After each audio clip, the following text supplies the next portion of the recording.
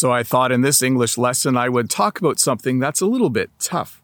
But even though it might be hard to understand, I think if I do a thorough job as I go through the lesson, you'll be able to understand what I'm talking about. And throughout the lesson, I'll try to find interesting places to stand so that if I'm boring and the lesson's boring, you'll at least have something fun to look at. So if you haven't figured it out yet, this lesson is about the following words. Let me get out my notes here so I say them properly. The words through, tough, thorough, though, thought, and throughout.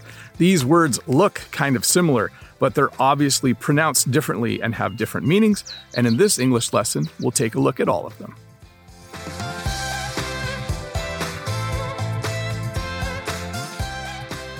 Let's talk about the word through. Let me say it a few more times so you can hear how it sounds. Through, through. I'm actually putting my tongue between my teeth when I say it. Through.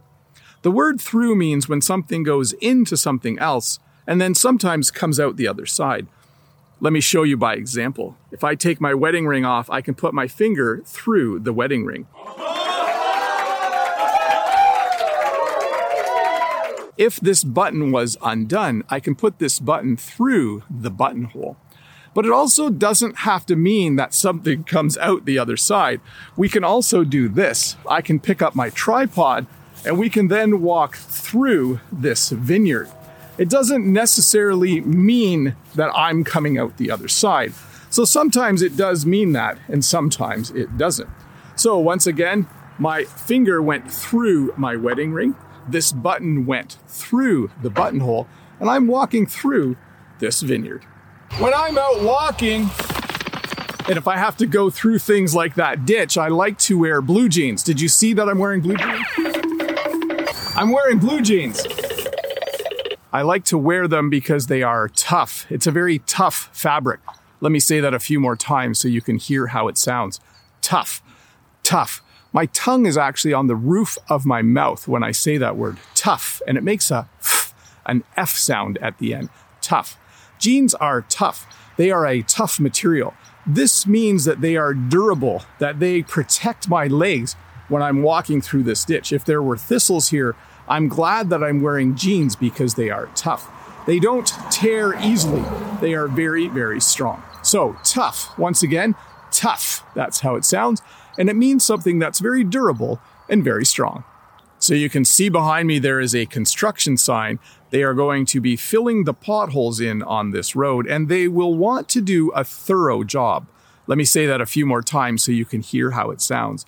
Thorough, thorough. When I say thorough, my tongue is between my teeth. Thorough. When you are thorough, it means you do a good job. It means you don't forget to do part of the job. When they fill in the potholes, they'll want to find all the potholes and fill all the potholes in. They will want to be thorough. When I make my English lessons, I want to be thorough. I don't want to teach a lesson on a certain topic and forget to teach you part of that lesson. I try to be as thorough as possible. So once more, thorough, that's how it sounds, and it means to do a really, really good job. So I thought since I started this English lesson in front of a vineyard, I should probably shoot one of these clips in front of an orchard. Thought, thought. Let me say it a couple more times. Thought. My tongue is between my teeth when I say thought, thought. A thought is something that you have in your mind. You have a thought. So it can be a noun. It can also act as a verb. You thought of something. So I thought it would be a good idea to come here and have a little English lesson in front of an orchard. Unfortunately, though, I can't go in the orchard because if we walk over here, we'll see that there is a no trespassing sign.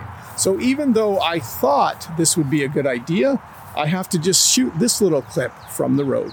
So thought, thought. A thought in your mind or the act of thinking. Let's talk about the word though. Though. Let me say it a couple more times. Though. My tongue is between my teeth when I say though. Now, this has a number of usages in English. In this lesson, I want to focus on when it's paired with the word even. Even though. This is a phrase we use to introduce kind of an opposite statement or a statement that adds more facts or even disagrees a little bit with the first statement. Here's a good example. There are radio towers behind me. but I have just shown you vineyards and orchards. So even though this is a great area to grow grapes or peaches or apples, they decided to build radio towers. So even though this is good land for growing fruit, they decided to build radio towers.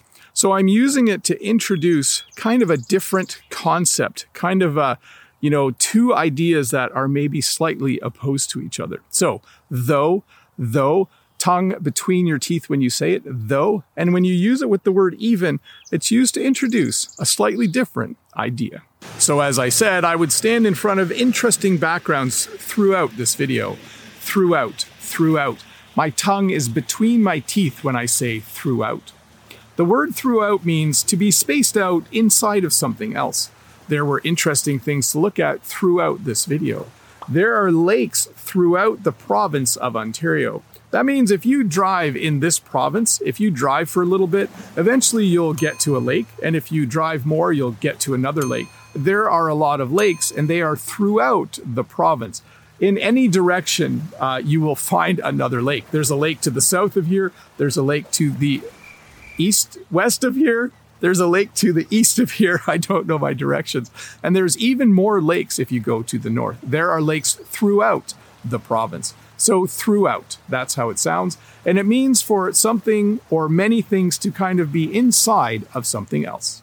Well, thank you for watching this English lesson. I hope that you learned some things that will help you in your next English conversation. Remember, if this is your first time here, don't forget to click that red subscribe button. Give me a thumbs up, leave a comment below. And as always, if you don't know what to do next, you could always watch another English lesson. Bye.